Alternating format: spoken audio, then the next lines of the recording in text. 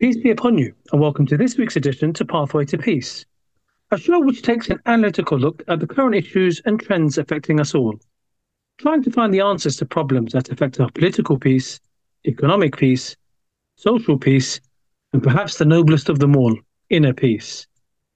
In this fast paced modern world, it's easy to find ourselves ensnared by the web of procrastination and complacency. Yet we are reminded by the Holy Quran and the Sunnah, the practice of the Holy Prophet, peace and blessings of God be upon him, that our time is a precious gift from God, entrusted to us to fulfill our rights to our fellow beings and our rights to God. In today's show, we'll be focusing on attaining inner peace. I'm your host, Kalim Anwer, and in this episode, we'll be looking at personal productivity, in particular, tackling laziness, and how there are similarities between Japanese and Islamic ethics in this arena. We'll delve into the practical strategies rooted in the Islamic tradition that empower us to reclaim our productivity, from establishing a balanced routine that allocates time for worship, work, and rest, to engaging in acts of remembrance that rejuvenate our hearts and minds, each step that leads towards a pathway to peace. Join with me to attempt to dissect this topic and its many encompassing issues is fellow Pathway to Peace presenter, Asif Ashraf. So, Assalamu alaikum and more welcome to you, Asif. Peace be with you, Kalim. Nice to be with you. Yeah, it's obviously it's the first use. I've kind of taken the place of Nasir this week, so a pleasure to kind of work alongside you on this one. Great. And I was just going to say, well, I think the backdrop to this is recently I went on. There was as part of work, I know it sounds like going off tangent here, but at work I went on a course, and this course was sort of looking at things like Lean, Six Sigma, and these concepts, which we're going to come into no doubt in the show. And a lot of that philosophy is sort of based within it's sort of a Japanese kind of methodology, and fascinating course. You can take lots of it and apply it to sort of your working, your everyday sort of work. But I just couldn't help but think some of those things are so fascinating. Some of the concepts, some of the principles that you think you could quite easily apply them to your day to day life.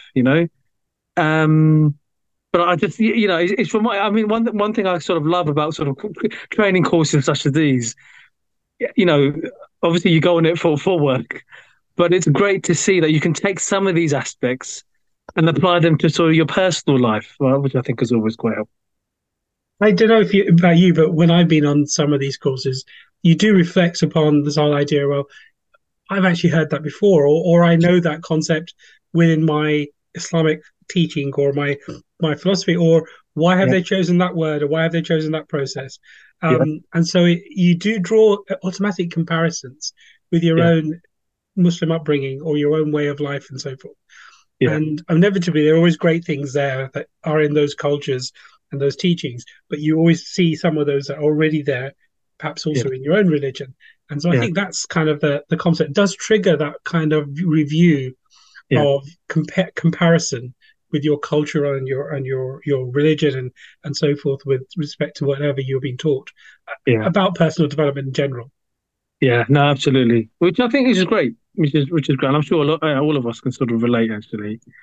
Um, I suppose before we sort of kind of launch straight into some of these principles, because we'll be focusing at some of these sort of Japanese concepts and how they do sort of have some sort of similarities, or so we feel from an Islamic perspective.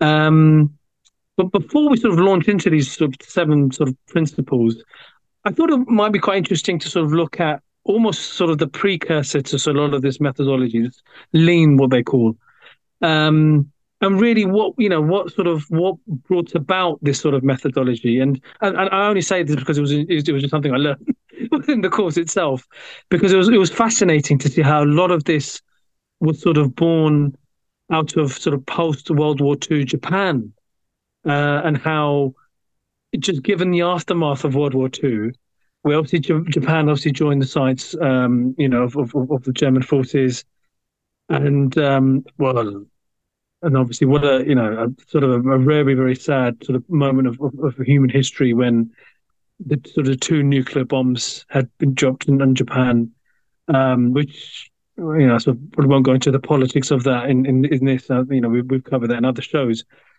but nevertheless, to say that it caused, sort of mass destruction upon Japan, and it really, I mean, we talk about sort of literally building up from scratch. They had to sort of, start industry again from rock bottom, basically, and it's just, It, it's yeah. Sorry, I was going to say, yeah. I was going to say it's kind of interesting. I don't know whether you must have thought this at the time when you did this course that while we record this side of stuff, one of the in the public world, also in the entertainment world, is the film about Oppenheimer that's Yes, currently out at the moment. So I'm not sure whether your mind or thought process returned to that in light of true, this process as well, because true. there must have been some analogies that were drawn there as well.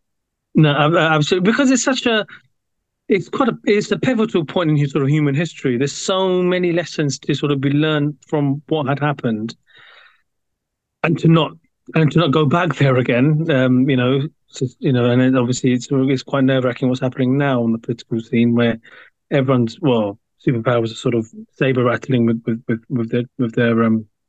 their arms, so to speak. But this is what happened with the aftermath. We see that Japan obviously had to sort of rebuild its industry. Um, I think there's a source here.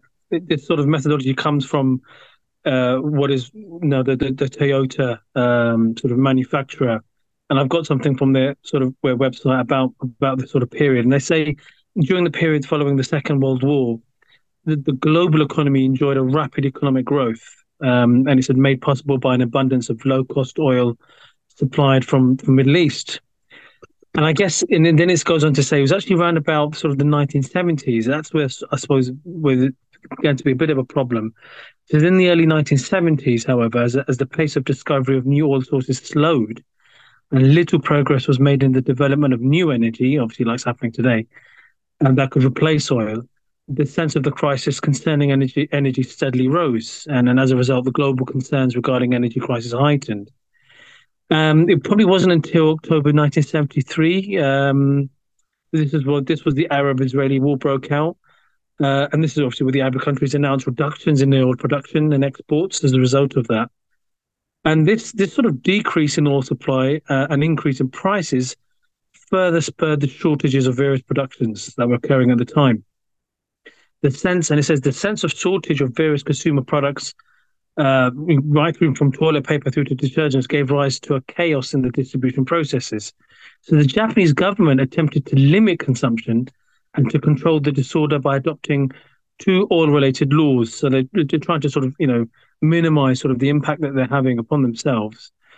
And it goes on to say that Japan and nearly every other advanced industrial country suffered from declines in their gross national product, resulted in high inflation during the mid 70s. People may remember that.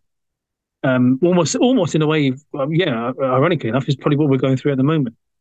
I think it was. Yeah, I think it was a lot worse actually, mm, right. compared to what we go through now. But I mean, having lived through some of that, but not being too old Yeah, at the time, yeah, I do recall it being a pretty difficult time. Both the upheaval of that one issue of rising oil prices, it caused global kind of impacts.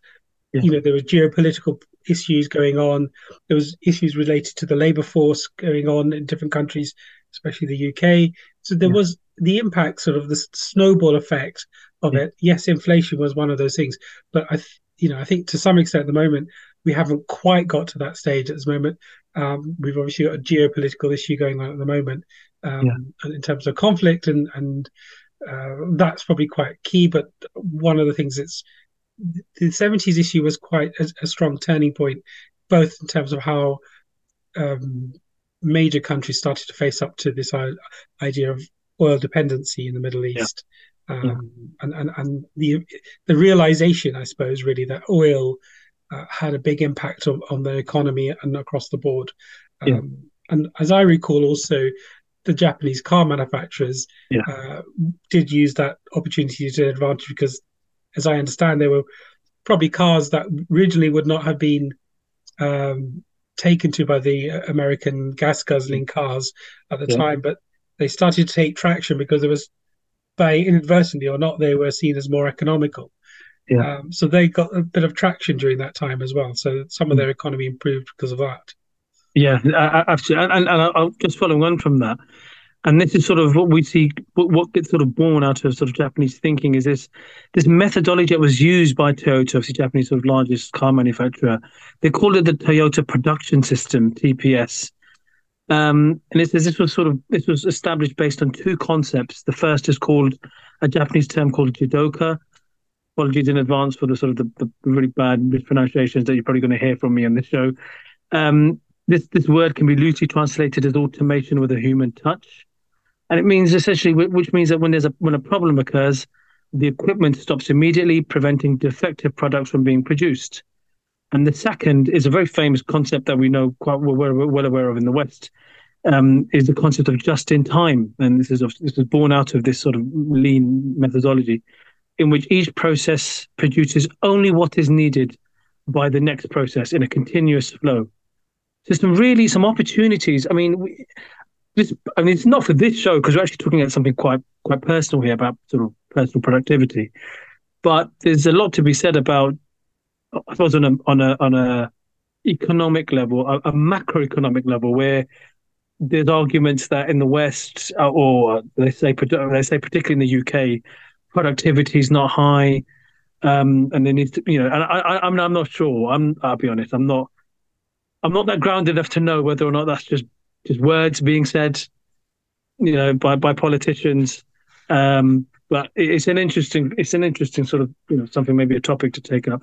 Yeah, So I think one of the interesting first point that you talked about around this idea of when things don't go right, they stop the production line kind of idea. yeah, But there, as I remember in my kind of education, mm, was there was a lot of talk around this time because when I was going through some of my uh, university and post university education, mm, Japan was the economy that everyone was seeing as the challenging economy mm, in globally speaking. Obviously, that's changed a lot now, but yeah, at that particular time, Japan was the force to be reckoned with, mm, and one of the principles that was always taught about the way the Japanese did it was this concept of zero defect. And as though you talk around just in time, but zero defect comes yeah, into it quite an interesting aspect because it ties into this idea of achieving something to a perfect level of accepting no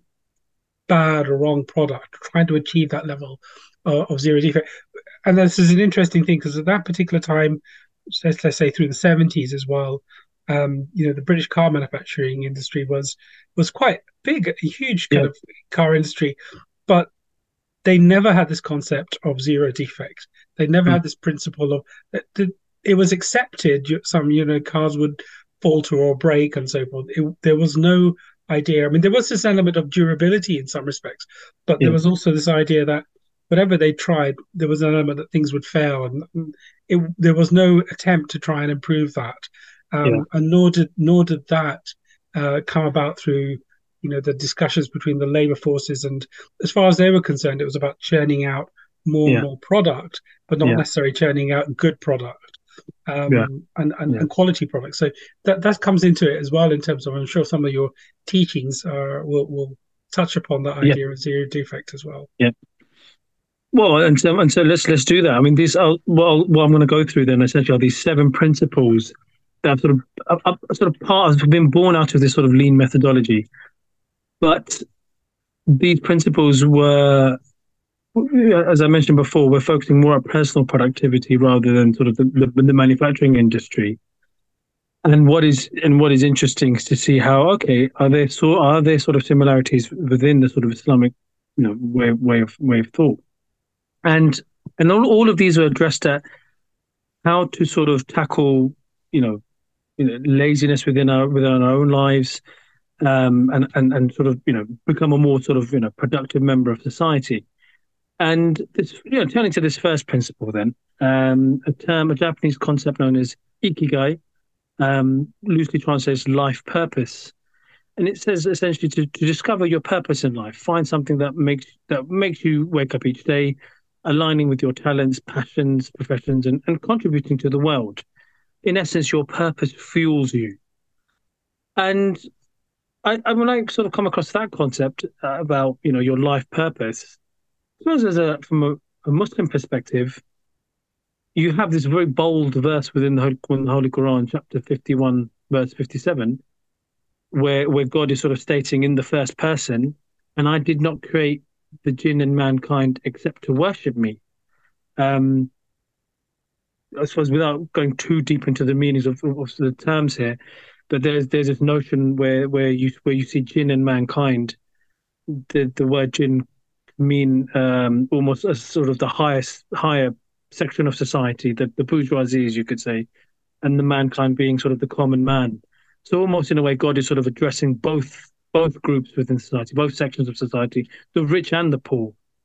And God is saying that I there's a purpose behind me creating you, and that is to worship me. And I was just going to say, I suppose that is us. You could say that, but the crux of it, that's our driving force. Is that Yeah, what you agree? I think fundamentally there's an interesting differences. Whereas the ikigai concept asks you to go and define your purpose and Mm. have that as a purpose to fuel you. So it's almost doesn't define the purpose for you. It sort of states you need to have it Yeah, and use it properly in regards to how you record. Islam as a religion gives you a purpose, but within that purpose, it gives you an opportunity to define more about that in terms of how you live it. yeah, So this whole idea, when we talk about that Quranic verse, when it says, "Accepts for you to worship me," which is God, obviously. Worship is an interesting idea where you're almost feel it almost indicates this beholden to God kind of idea. But from yeah, within that, there's also other teachings that relate to this whole idea that the purpose is also for to service to God within and also service to mankind, right? So yeah, those two things exist, right? That in what you do. So when you look at your service to God and how you behave, it's your it could be your charity, it could be your prayers, it could be everything around that you do, and Islam helps define those for you about what that purpose is for God, how you practice it, how you execute it. yeah, And the same thing, it gives you that idea of how you serve mankind, and even go through lots of teachings around, that your service to mankind is unconditional as well. yeah, It's not conditioned in that sense that you expect things in return. But I find this really interesting because it when we look at our work and if you look at successful businesses and so yeah, forth, they do have this kind of concept of you know what motivates you when you're at work and so forth. Is it, if it's the money?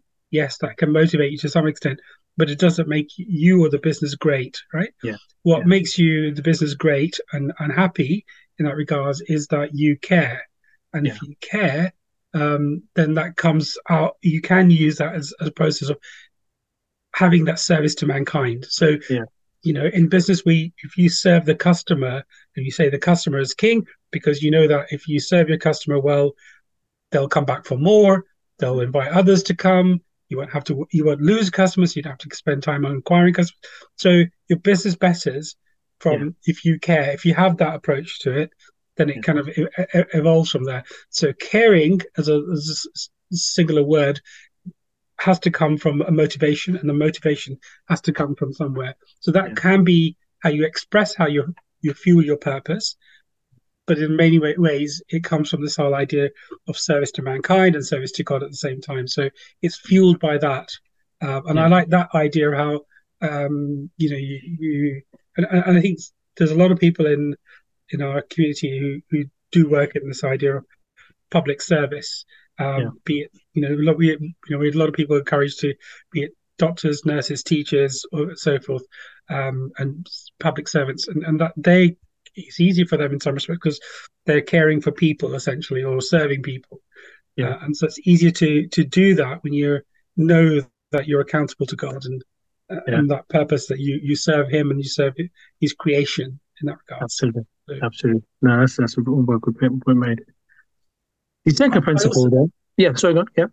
I was going to say also this one of the other areas that you may have also touched upon before was, yeah, there's a phrase about, using talents for good idea as well, in yeah, terms of, I think that's a particularly idea importance of making sure that you improve as well. So I think there's a quote that exists in chapter 16 verse 91, which says, verily Allah enjoys justice and the doing of good to others, and yeah, giving like kindred, and forbid indecency, and manifest evil and wrongful transgression. He admonishes you that you may take heed. Right. yeah, So yeah, that's a particularly interesting one, because it ideas of so when you serve with both justice and do good to each other, right? So it serves yeah, you, gives you a purpose on those areas, and that the idea yeah, of also talking about where the boundaries are for you not to step into as well. So yeah, yeah, staying away from things that will be bad for you, or mislead you, etc., is also part of the teachings that you make sure you stay on the right track as well. So yeah, I think that yeah, covers in terms of what I believe in terms of the whole idea of having a purpose, and yeah, purpose should be defined by something noble as well. So yeah. So I was just going to say, in some ways, this probably is a central pillar amongst all of it, really, amongst all of what we're about to talk about. Which this is the foundation. This is the acknowledgement that there is a creator who's put us here for a reason, and that probably sort of runs through a lot of these principles. Um, absolutely. the the second principle then is a concept quite known, I suppose, in the industry. It's called Kaizen, which translates as sort of continuous improvement. And so from the lean sort of perspective, it talks about focusing on those small improvements each day instead of trying to do everything at once. Make progress little by little. Um, and yeah, this is a concept which is championed a lot in the industry. And I think applying it to your personal life probably equally has its merits. There is this one verse in particular. I think, and I'll be honest, I think when I first saw this within the course training course, and as you mentioned at the beginning of the show about when you hear these sort of things, and all of a sudden that light bulb moment goes off in your head. And for me, that moment was when it resonated with this verse in the Holy Quran, which I think is packed. I genuinely think you could do shows upon just this one verse. And there's a verse in the Quran from chapter 29, verse 70, which states, "And as for those who strive in our path, we will surely guide them in our ways. And verily, God is with those who do good." And such a simplistic verse where this really is encapsulated within this verse is almost like the journey of a believer on his path towards his maker, basically his journey of trying to understand everything. Why is he on this? Why is he on this world? What is his relationship between him and his maker? Um, but there's so much to unpack from that one verse, and for me, I think that just sums up that you can't. I suppose from a faith point of view, you can't become a saint within 24 hours. You can't. It doesn't work like that. It just there's a methodology here, just as we see, for example, within lean. There is a methodology within Islam as well that spirituality is a gradual process. I think that's interesting. We know, like, when you look at, even say, Kaizen maybe cover this concept of, talked about zero defect kind of idea, Yeah, and if you apply that to and on the production line, there would be this process of looking at something that faltered or broke down, right, yeah, and going back to the fault. So why did that happen? Was there were you using the mold too long, or were you was the wrong pressure applied to that particular component, or whatever, into the was the wrong material being used, or the tools outdated or at the time. So you know you would analyze. I mean, you'd understand that those people who are looking and monitoring that production line, and analyzing the faults of something, yeah, would take that apart and find what was the reason for that fault, right? yeah, So that idea of failure is the whole concept of how you improve, right? Because the idea of something breaks down, faults, you look at improvement, right? And that concept of improvement, when you quoted that one, this concept of strive, you yeah, use the word strive. I mean, any other word could be used, right? But you could even remove that word from that statement, but it's included very specifically because there is this idea of journey and of hardship that comes out of that word, because yeah, striving means that you have to reach for those goals, and you have to find that way to get to there, and that road or that path that you're journeying in isn't going to be straightforward as well. yeah, So yeah, this there is this concept also. We obviously we believe in the promised Messiah, as it was a Kalam Ahmed, and he wrote had a book which was based on a speech around the philosophy and teachings of Islam. And yeah, when I read this book, I mean, it breaks people down into sort of, I think, three levels, and yeah, the middle kind of person, and this covers many people, I suppose, is the person who's um, is a self-improving person, essentially, yeah, and that's basically the soul that's trying to better, but will falter, and it's like the yeah, two steps forward, one step back, or whatever. yeah, There is a few steps forward, but there's always something that falters along the way, yeah, and that, to a large extent, I think that is one of the interesting aspects of this idea that self improvement is accepting those failures that come yeah, along and trying to mitigate against them and improve and overcome those as well. So to be always this idea that we don't see, um, you like you said, your Rome isn't built in a day, or you can't become a saint in a day either. It's there is a journey that takes that place, and you have to appreciate yeah, the journey and the idea of being able to find fault and yeah, failure from which yeah, you strive and improve to. yeah, I think that's a absolutely. really important part of that. But the idea of strife and steadfastness, I mean, Islam talks a lot about steadfastness, because you can't strive without this idea that you're going to accept the knocks and the hardships and the adversity that comes along Yeah, with it. So yeah, Islam always pushes you to have steadfastness along the way as well, to yeah, pick yourself up from those failures as well. absolutely. Moving on to the third technique is known as the Pomodoro technique. And this is a concept which talks around, working for, if you say work for 25 minutes without distractions and then take a break for 5 minutes and then repeat that, that is probably the most efficient way of trying to get something done. And I know we were talking about this just before the show, and I think you had a sort of a really fascinating sort of connection with the way sort of how Islam breaks up the day. Do you want to talk a bit about that? Yeah, I Using mean, I think this is an interesting, because if you obviously know people who are Muslims, they have something that sticks out compared to other religions of having 5 prayers a day, yeah, and the timings of those prayers are throughout the sort of expanse of the day, from the early morning prayer, which is a pre-dawn prayer, yeah, to a prayer that's almost around the midday kind of area, which is Zohr, which is give or take around that kind of mark, but not on midday itself. You have Asr later on in the as you approach the sort of late afternoon sort of time frame, and you then have obviously later um, prayers like Maghrib and Isha, which come later on in the evening time.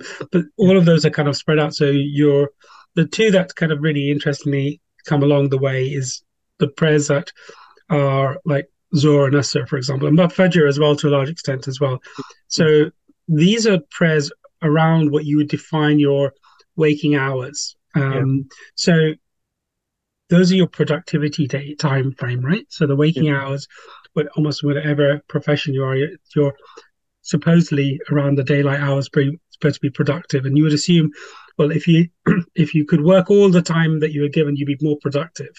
The yeah, reality is also you can't. But Islam does something interesting, that it has those time frames for you to say, you stop work now, you yeah, pray, you give your time to God. And so what it forces you to do, whether you realize it or not, is that if you are intending to pray and to serve God in those sort of times, and to give yourself to God in those sort of times, then you have to make a living and be productive within the time frames that you are given to you, right? yeah, So that becomes a more focused and concentrated time frame. It may not be that 25-minute time frame, yeah, maybe longer, but in large extent, it gives you a window in which you focus your efforts. Um, absolutely. and I think that's really an interesting idea, is that you could see if you were to look at it, well, these prayers are obstacles to your working day Yeah. because they interrupt a whole working day. Yeah. Some people don't want to take a lunch break because it interrupts their day, but That's it. Islam says you have to pray at these sort of times, and that gives you the idea of breaking it up, Yeah. concentrating in your work and effort, and then going back to something like prayer or rest or whatever. So Yeah. it's a very interesting idea, and also this other idea we talked about this. I mean, this concept of laziness as well. But I'll Yeah. bring, since we're on the topic of prayer as well, I think one of the other features of Islam is that it forces you to get up in the morning Yeah. at a time you might define as an ungodly hour, Yeah. but it actually is a godly hour, to be honest with Yeah. you, in the sense that you give it to God at a time that you probably would rather be, warm in your bed. Yeah. Um, and that idea of if you have a purpose and you want to serve God, then you mitigate some of your laziness by Yeah. having to overcome your demons and stuff to Yeah. to reach that. So what it also does And is forces you to get to sleep, well, at a reasonable hour as well. yeah, as well. Yeah. Not always possible at certain Yeah. times, but Yeah. Yeah. but it does force you to say, okay, whether you get it to bed on time, it's still a distinct effort to get up for even for your Yeah. fajr, right? Yeah. And if you're want to even exceed those, there's that even earlier prayers like tahajjud that you would ask to be expected. So Islam sets you higher and higher standards and requirements from time to time to actually achieve. Yeah. And I think that's probably also one of the things, there's always a higher standard to achieve in being a Muslim, right? That you're Yeah. never there. Yeah. You're always going to strive and have to Yeah. achieve more. So I think Yeah. this Pompodoro technique and stuff is a fine idea in that respect. And I think Islam covers that a lot quite effectively in many other areas. Yeah. Yeah. Which brings us on to the fourth point, the fourth principle, um, which in Japanese is known as hara hachibu, which is eat until you're 80% full. If you eat slowly and not to stuff yourself, satisfied with your energy levels and improving of your mood. Now, I suppose Islam sort of takes it a step further in the sense that there is a saying of the Holy Prophet, peace and blessings of God be upon him. It was in the book, a collection of his sayings in a book called Ibn Majah. And this hadith states as follows, that the Messenger of God, peace and blessings of God be upon him, said, a human being fills uh, no worse vessel than his stomach. It is sufficient for a human being to eat a few mouthfuls to keep his spine straight. But if he must fill it, then one third of food, one third for food, one third for drink, and one third for air. So that's a very interesting concept that we're almost we really are sort of reducing our sort of how much our intake, a third for food, a third for drink, and the rest is have a gap. Not to there really is sort of a demarcation there. I think it also there's another element which, if I probably would get the quote for, I can do it at the top of my head, but Yeah, there, and there's a topic that we'll probably discuss, and another one of our discussions is regarding about what you consume as well. And I think one yeah, of the things that covers that also is that what you consume, Islam guides you in terms of eating, which is pure yeah, and natural, right? So yeah, it gives a guidance on that as well. And I think that's one of the other aspects where you take into account. Obviously, in what defined as this concept that you referred to around a third of food, a third of water, a third of air, it's this nobody can say they've had a third of this or yeah, have enough space, right? So it's a concept, isn't it? yeah, And I think the same applies. Nobody can turn around and say eat 80% full yeah, and leave the rest as a gap. yeah, It's near impossible to yeah, measure what is that in your own consumption. What it is trying to say is don't fill yourself up, right? yeah, yeah, And there's a tendency for us to do that. And I mean, I'm guilty of that as well. It's not yeah, it's a I'm not going to turn around and say to you we're all um we don't overdo that kind of rule and stuff, but the guideline is there, and it's an interesting guideline because there is this idea of you know your you if you eat the wrong kind of foods as well, as much as you eat the foods that are, I mean, there's a whole issue around it when we talk around good foods and stuff, but there's a lot of stuff around yeah, foods which are processed foods, that are ultra processed foods, for example, yeah, and they tend to have this habit of giving you, little peaks, and then you slump basically, and you feel like you're heavy and like you want to fall asleep or something. yeah, So the wrong kind of foods, for example, can give you an indication, or overeating can, for example, make you less productive as well. So this yeah, whole idea of eating enough but not enough to make you um, to unproductive or ineffective as well. So this is also an interesting concept, but also to actually aid your digestion, aid your well-being as well. So this is yeah, an overall technique to ensure that you don't overindulge and so forth. yeah. And No, Islam yeah, also, absolutely. we also know this whole idea of be eating and doing in moderation. So this Yeah, is another kind of technique that Islam also propagates as well. yeah. No, absolutely. Turning to the fifth principle, this is a concept known as shoshin, which loosely translates as having a beginner's mind. And it says to approach every task like a beginner with the same level of curiosity as if you were doing it for the first time. And, and then when I heard this concept, for me, I thought it felt as if it resonates very greatly with this, how can I say, obligation, or within Islam, there is very much this notion of seeking knowledge at every opportunity. So many sayings. I mean, well, as a starter for 10, we have a verse in the Holy Quran that states as a prayer that we will say that, "Oh Lord, increase me in knowledge." Straight out. We it's something that we should be said, on a very frequent basis. Flowing from that is various hadiths, various statements made by the Holy Prophet, peace and blessings of God be upon him, about just the value of knowledge. Literally, I'm just running through just a couple now. We have within the same book of traditions I mentioned before in Ibn Majah, where there was a saying, "Seeking knowledge is an obligation upon every Muslim." In another collection known as Say Muslim, whoever travels a path in search of knowledge, God will make easy for him will make easy for him a path to paradise. From another collection of traditions known as Abu Dawud, verily the angels lower their wings for the seeker of knowledge. So again and again, it's this concept of seeking knowledge, as if we are we are sort of beginners who we can never it can never be said that we know everything. It never could it be said that, but rather, as we've talked about before, everything is we're on a journey and we're constantly learning. But that's also kind of tied into this idea that we always define Allah's or God's attributes as Allah's Mm. all knowing.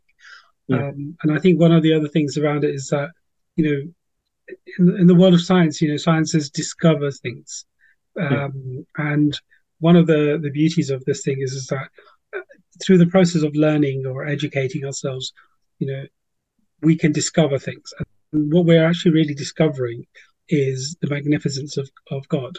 mm. And that, in essence, is a process of bringing ourselves closer to our creator, that bonding, that relationship that we have between ourselves and our creator. So knowledge is that whole realization, that whole concept of reflection. Islam talks a lot about reflection, Yeah, and understanding, and obviously patience as well. But what I like a lot about this is education is, in its truest sense, this idea of uncovering what we don't know, and that what the world is, and also about what our creator has given us for us to yeah, understand.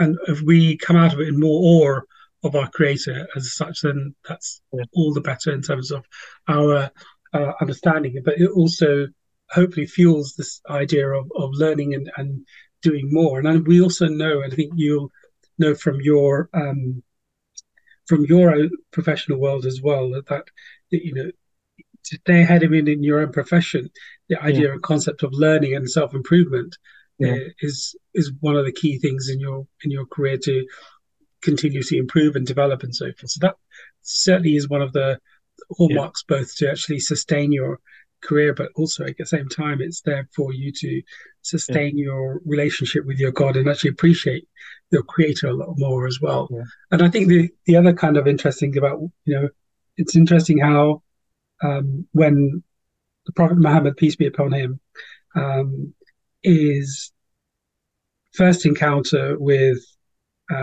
God as such is actually this process of when he is, talked to by yes, the angel Gabriel. yeah, He's asked to read, yeah, and he says very much, "I can't read," because he's an uneducated man, right? yeah, yeah, And this whole journey of this concept of he's asked to read or recite, and so forth, where he yeah, feels uneducated in that regard. So that process of, in the Islamic world, of educating and learning and reading and so forth comes very much really from those first words and that first encounter yeah, with between the Prophet and Angel Gabriel. And I think that's an interesting area where, yeah, Islam has been, um, and it is in its glorious moment is when it's people have picked up this idea of reading and understanding and learning, yeah, and the best of the Islamic world has always come around when it's had its libraries and its knowledge, and is given to the world so much in terms of knowledge and understanding and the Renaissance and so forth that exactly. came about. So this whole idea of learning and taking knowledge and sharing it as well. I think what we don't realize, right, when we talk about even the Muslim world as such, is it's not just around acquiring the knowledge, but also then sharing it and Yeah, being an open source kind of concept of yeah, of of education and knowledge, and that it shouldn't be just yeah, a simple thing. And I think the Muslim world is also to be commended on in its height. The idea of actually sharing knowledge out and not necessarily leaving okay, that just to its own community, its own culture as well. So that's absolutely, one of the great things around it. absolutely. Moving on to the sixth principle here, known as wabi sabi, which is known as the beauty of imperfection. And it says this principle is about embracing imperfections. Instead of stressing over every detail, focus on what's important and find beauty in simplicity. Taking action is better than waiting for perfection. Now, I suppose when I thought about this, it, I don't know if the connection is there, but I thought maybe it sort of reminded me of that verse in the Holy Quran, chapter 4, verse 29, that God desires to lighten your burden, for man has been created weak. And for me, I thought, uh, as it's an acknowledgement then that we are not without God. Who are we? There's, that He's our sort of central sort of beam that sort of runs throughout our lives. Um, who can we depend on if we can't depend on Him? All our needs and wants are satisfied by Him. As we've talked about in the previous principles here, that how prayer is sort of a key aspect as well within our lives. Time and again, we're turning to God at various junctures of the day because we are we are weak, we have our imperfections, and furthermore, there's this concept within Islam known as istighfar, which is kind of sort of seeking forgiveness. But that word probably doesn't do it justice. That word forgiveness, because it's about, when one is seeking forgiveness from God, it's almost sort of future proofing it, whereas we're seeking forgiveness from God for even the propensity to commit future sins. So it's not only just about the past, but the potential for the future to sort of save us from sort of whatever we may sort of stumble across in our future. So I don't know if that sort of resonates with that, but I just thought there's an acknowledgement there that we are weak, and that without God, we cannot move forward. Would you agree? I kind of saw it slightly different, but I see your Yeah, point. I know what you're trying to say on this one, but um, it's also this concept of, I mean, beauty of imperfection. To me, it's kind of this idea that you can appreciate, um, you can also appreciate what you're achieving. There's an idea that you don't beat yourself up about something. You are humble enough to know that your faults, and you can seek forgiveness um, with God in terms of uh, accepting that you need to improve, and could ask for His forgiveness, and ask that idea of protecting yourself from future kind of faltering as well. yeah, I think there's also this whole idea that personal and personal world, beat yourself up about um, your faults or your downfall or your issues that you may have as well. So, but I also saw a little bit about what it reminded me a little bit also, and I probably mentioned to you at some time before, was that the beauty of imperfection, and it reminds me of a community of Quakers. Right. You Quakers, as you know, as form of Christians who Yeah. in America used to have a very much separate life, not completely separate, but somewhat secluded. And then within their own community, they're very much, you'll know, there's also furniture, which is Quaker kind of furniture, which is Yeah. a certain type of furniture, and it's made of wood, and usually it's sort of kitchen type stuff. And the interesting aspect of it all was it's relatively simple furniture, but it's Yeah. really well made, and it's done to a level where there is an element of trying to be perfect within it. And at the same time, one of the reasons why Quakers did this was because through their work of trying to seek perfection, they would see that idea of God and that idea of perfectionism in God and so forth.